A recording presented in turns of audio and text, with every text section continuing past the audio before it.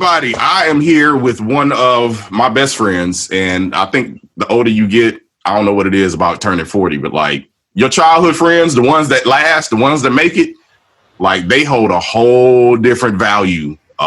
These are the folks that knew you before you could do you. They remember, matter of fact, they remember you before you even knew what you could do. Right.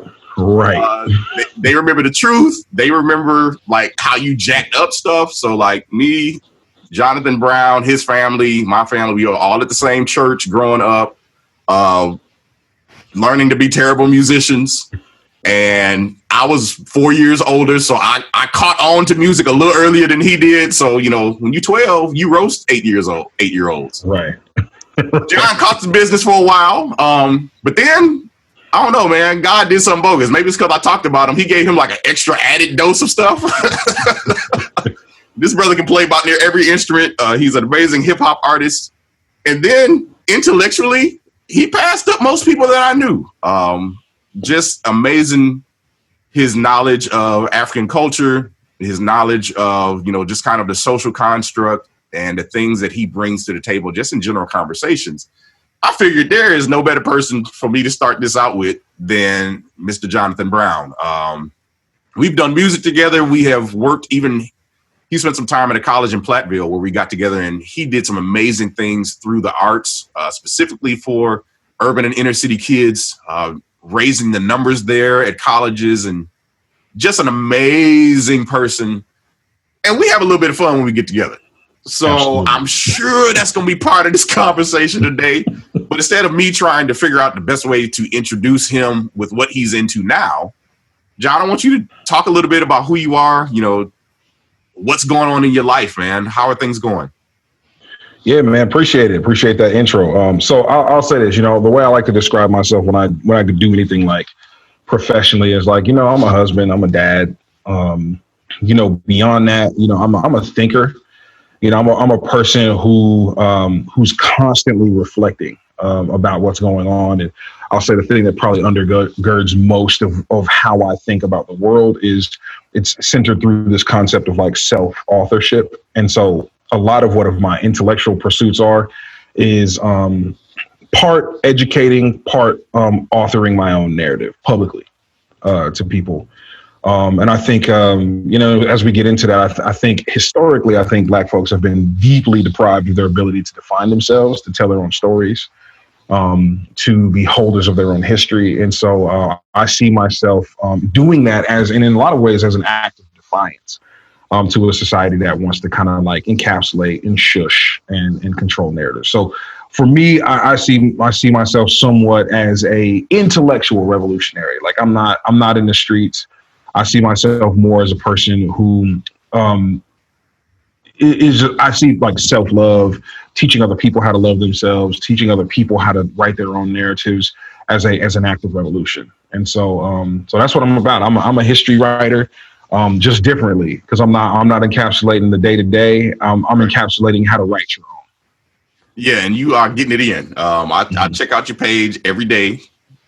Number one, just to see who you gonna make mad. Oh man. I already know somebody, as many likes and shares as you get, I already know some people leave your page. They're like, I ain't never coming back to this. Yeah, I haven't checked my friends list to see who hit the deuces on me. You might want to look at it, because I'm sure it's probably some people you work with. No. I can't go there. But no, brother, man, I'm happy to have you. I'm happy to have this conversation. That, you know, we just gonna be us. So we're giving you guys again just a look into. We get on the phone and we just talk, man. We laugh, we share, we be angry, we be laughing. We talk about people, we talk about each other. Now, right. The thing is, he's flipped it. He talks about me more now than I think he's still repaying me from childhood stuff. Right? Yeah, yo, Jay used to talk about us so bad. Me and my guy Jerry, his cousin, man, they used to talk about us so bad. I mean, it was bad. Like you be growing up, and you be like, "Do he hate me?" Nah, bro, it's just love. Yeah, you be on that. You ever see that crying meme when they was like, "Rah!" Right? Like you be in there like laughing, but like inside you just like crying, like, man, why you gotta do me like that? Oh, He'd be like, especially after like Little Man, like would jack up somebody's haircut and then y'all roast their hairline. Like he wasn't the author of that destruction. Man, Little Man got all of us jacked up at some point. So that was yeah, man. But no, I definitely try to dish back these days. I think it's a little bit more evenly matched than it was back then. Yeah, this clown actually wrote a song about a V-neck T-shirt that I wore. That I might share that. Stop it! Because I just add the audio. This was probably what, like 8-9 years ago. Yeah, man. This dude still brings it up. And the bogus part. Here's the bogus part. My wife made me wear the shirt. She made me buy the shirt. Made me wear the shirt.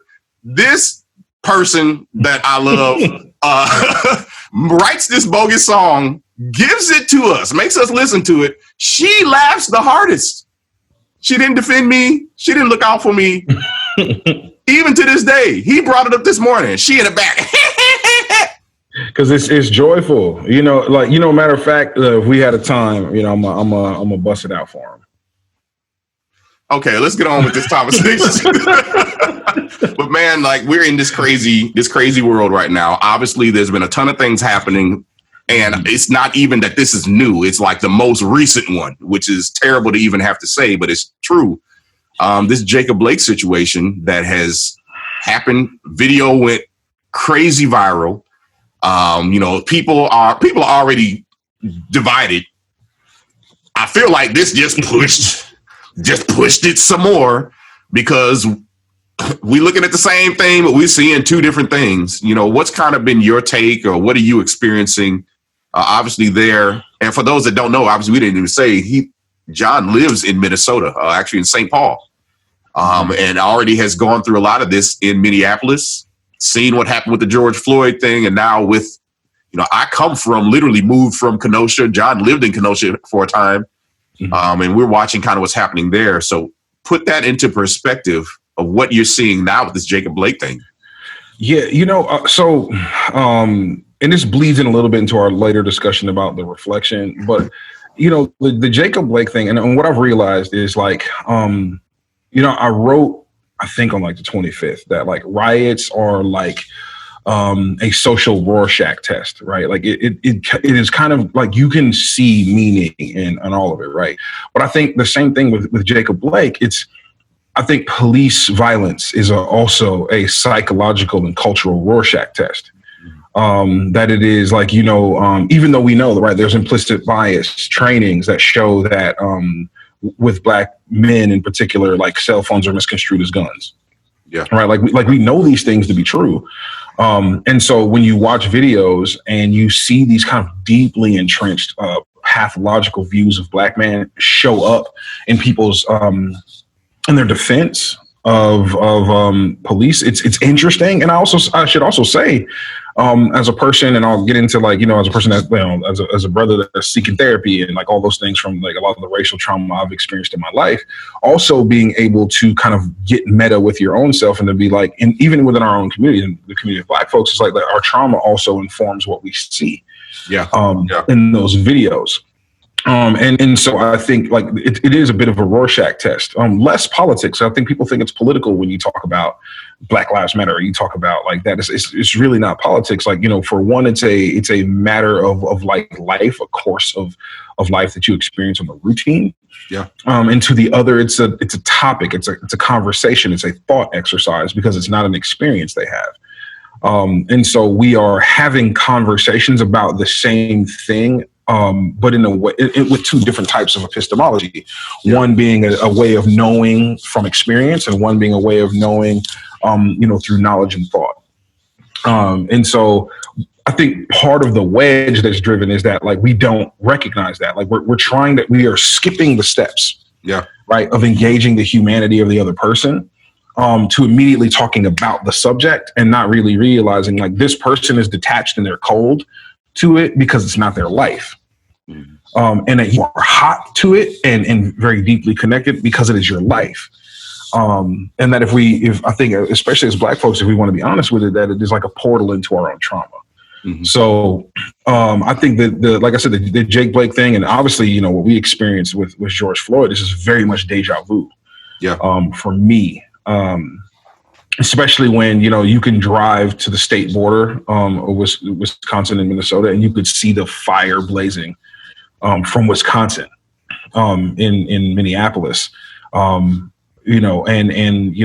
Myself, knowing friends who were hit with tear gas and bullets and knowing what they were doing. And so I think it's just all of this is a kind of a remnant. It's a remnant of what I experienced in Minneapolis, and it's going to keep happening. And I don't think for the reasons people think it's happening. Yeah. Until we understand that, one, I think riots are like a force of nature. They're like hurricanes and tornadoes. Like, conditions just exist for them to happen. This is a human thing. It's not modern. This happens throughout history. And I think we just have to, at some point, take a step back and engage in each other's humanity, which I think, as you might imagine, like, for a Black person who's like looking at a white person, it's just like, yo, I've endured so much at your hands. Like, I'm not trying to humanize you. Yeah. And for white people who may not be in the habit of humanizing Black people, it's also a foreign concept. But I think our only path through this is through empathy, through understanding, and I'll talk about, again, when we get into my reflections, because I talk about that, like, through empathy, and not like, oh, I'm, like, that's soft stuff that we talk about, but like really understanding how genuinely difficult it might be for a white person to watch the reality that what they've been told is probably not true. I think that plays a big role in a lot of it, because I know I've had some conversations with people, and, you're not trying to argue with them, but you almost feel like they're putting a wall up, because if what I'm saying is actually true, then that affects their entire mental construct of what's been happening in this country. You know what I'm saying? Right. Like, if what I'm saying is actually true, then maybe they have benefited in some ways. If it's actually true, maybe it's not just as easy as, you go to work, you do what you're supposed to do what you're told, and good things will happen. And I feel like I've run into that a few times in just general conversations where in my mind, there's two truths. Yes, the world that you live in, that's a real world. Hey, in your community, that's actually how things work. For your culture, that's actually how this operates. And I'm not saying that's not true. What I'm saying is there's under the same system, the same world, the same earth, sometimes the same community, how I'm treated, how I'm looked at, how this system works for me can look very different. And that doesn't take away from your truth. And I have a thing that I wrote in one of my posts. I just think it's really apropos for what you're talking about. Yeah. So it starts like this. It's like, I want to be free to define myself, for myself, by myself, and not have to contend with people trying to bring me down because they are small and they have never been taught how to process the complex emotions that come with dealing with hard, world-altering truths. I know it must be devastating to hear the world really isn't fair, and that the foundations of the things that make you feel secure aren't rock solid, but rather are built upon the petrified bodies, deferred dreams, and collective grief of people trampled for centuries for your sense of superiority and accomplishment. There's no easy way to rip off that Band-Aid, right? Yes. And I think like that there is challenge in that, but like I think what I'm trying to kind of convey is an empathetic posture. That I do think that sometimes for us it is so normal to go through these things and to realize that like what we are presenting is a world-ending proposition. That like it is, to me, it's not just, oh, the world's not fair and whatever. It's like, but like it calls into question everything. So was I not the smartest kid in school? Did I not earn what I have? Like, is my inheritance all tainted? Answer actually is yeah. Right. Yeah. But I think like, I don't think that we realize how it undermines like an integrated self and how that creates an internal schism. And I don't feel sorry for it. I'm just saying like we have to understand that that's kind of what animates the pushback. Yeah. That we are like the truth of what we're saying is Thanos. Right. And I think that we don't always realize that if what we're saying is legitimately true, we're snapping their world out of existence on Thursday. Yeah. You know what I'm saying? And some folks is literally being the Avengers right now. And they're like, no, you can't. This is the world I've lived in. I think it's a lot of comfort. You know, I'm comfortable with this. And it's not to say I don't look at a lot of it. There are racists in the world. I think a lot of it that we're dealing with right now isn't so much racism. It's just what's been comfortable. I've even said technology has finally caught up. We in the African American community, we've been saying these things. We've been expressing these truths because they are true. We've been saying it. We have our own system of letting each other even know. My mother would tell me certain neighborhoods, don't go through there. She would say, hey, certain times of night, don't go through that area. Just go around. We've always had a code of how we interacted with police. We were taught at a young age, like, here's what you do. I don't care what they do, what they say, make it home. Like, we've had these conversations for decades. You can go back centuries, let's be honest, of how we should engage, how we should interact. Again, just a couple of generations ago, my grandfather, you grew up in Mississippi, you know, you make eye contact with a white woman. You could be lynched for that. So there were rules of engagement that we've been following for a very long time. People didn't necessarily believe us. And then the idea of people even being able to see it for themselves wasn't even possible because we didn't have cameras. We didn't have a way to show you what happened. And then if we went and told somebody, we file a report that might go somewhere, more than likely not. We go to the news media. Somebody has to make a decision, number one, to believe us, and number two, to run the story. Now, finally, technology on this wonderful thing right here, where I don't have to prove anything. You know what? I'm going to hit record. I'm going to catch this entire thing in real time. And I'm going to show you that what I've been saying is true. I'm going to let you see what's been happening. Right. And I don't have to report it. I don't have to have someone else share it. I can share it for myself. I can get on Twitter and let it go viral. I can put it on Facebook. I can put it on Snapchat. And people can see it moments after it happened to make their own conclusion. We haven't always had that type of power. And I feel, and I would love to hear you talk about this, for the first time in American history, we have a voice that's equal to everything else. And our voice can't be shut up. It can't be stopped. It can't be eliminated. It can't be minimized. We're here, and finally, we're saying what we've always said, but now you have to listen. And I feel like that's what's causing a lot of angst in certain areas. We're expressing what we've always expressed, but now it's at a volume where you have to pay attention to it. Right. Yeah. I mean, I think, you know, the other thing too is like, you can't shut it down. You know, there used to be times you beat up a couple people at lunch counter and, you know, like you call it what it is. Yeah. I think the thing that was like, so I agree. So I'll talk about technology, and that's something I think that is really revolutionary that's happening with pro sports.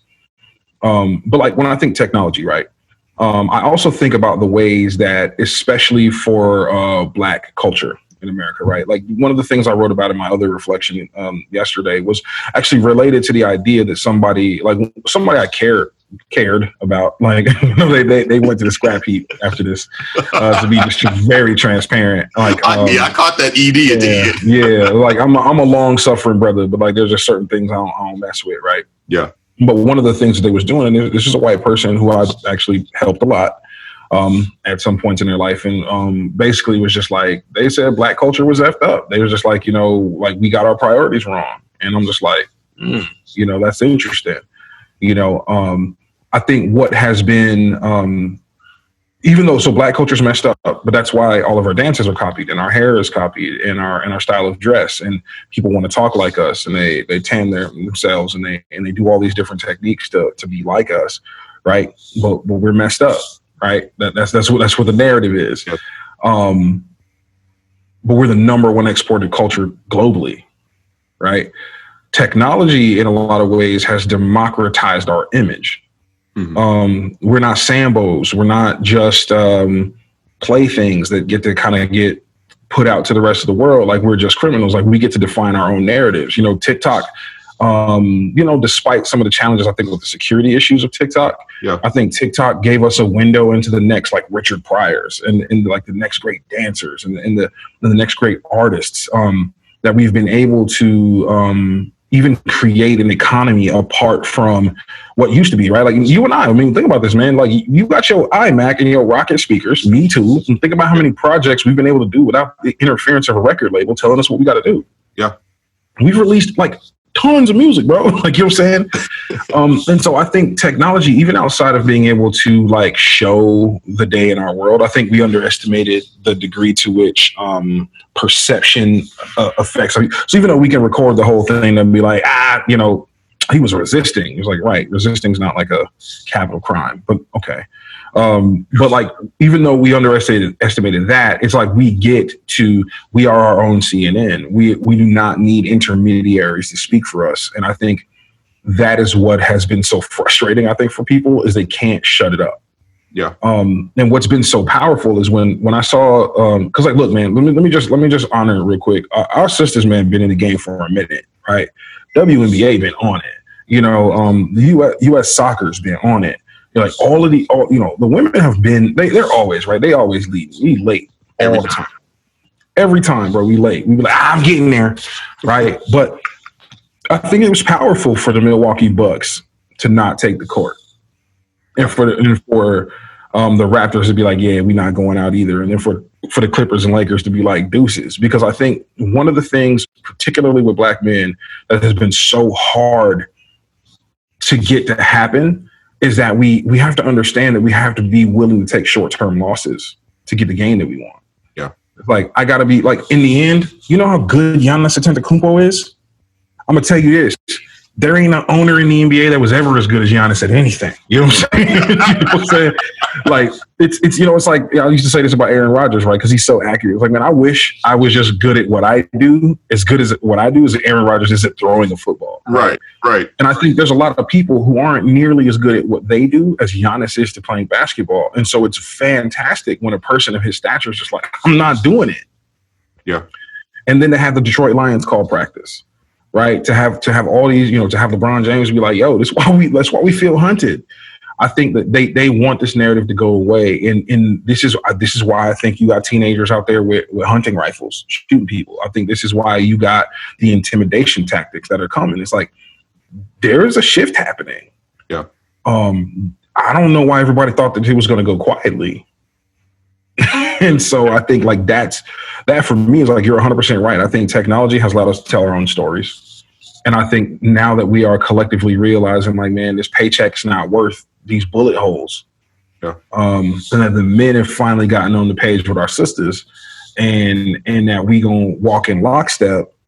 It ain't even about getting in the street and having to demonstrate anymore. It's about realizing that we could suffocate this economy if we just don't spend in it, because we got trillions of dollars of purchasing power. Mm-hmm. We generate $9 billion for the NFL. 71% of us, of the players are African American. $55 million a school for Division I football. The NCAA tournament. It's like the fact that we generate so much money and don't have any access. Like, yeah, when we start like when the Pac-12 players was like, yo, see, I'll fix this. We not playing. Yes. Game changer. Yes. And that was the first time, that I remember anybody ever getting to that place of saying, here's literally our demands, or we're not going to do this. And not just the B team, like right. The folks that deserve the scholarship they got, the people that are helping bring that money into the NCAA, saying, you know what, until we have some conversations and come to some understanding on how things need to be moving forward, we're going to withdraw what we bring that's generating these funds. Because we are the product. For you, yes. And really realizing, like, there ain't no power in being a product. Yeah.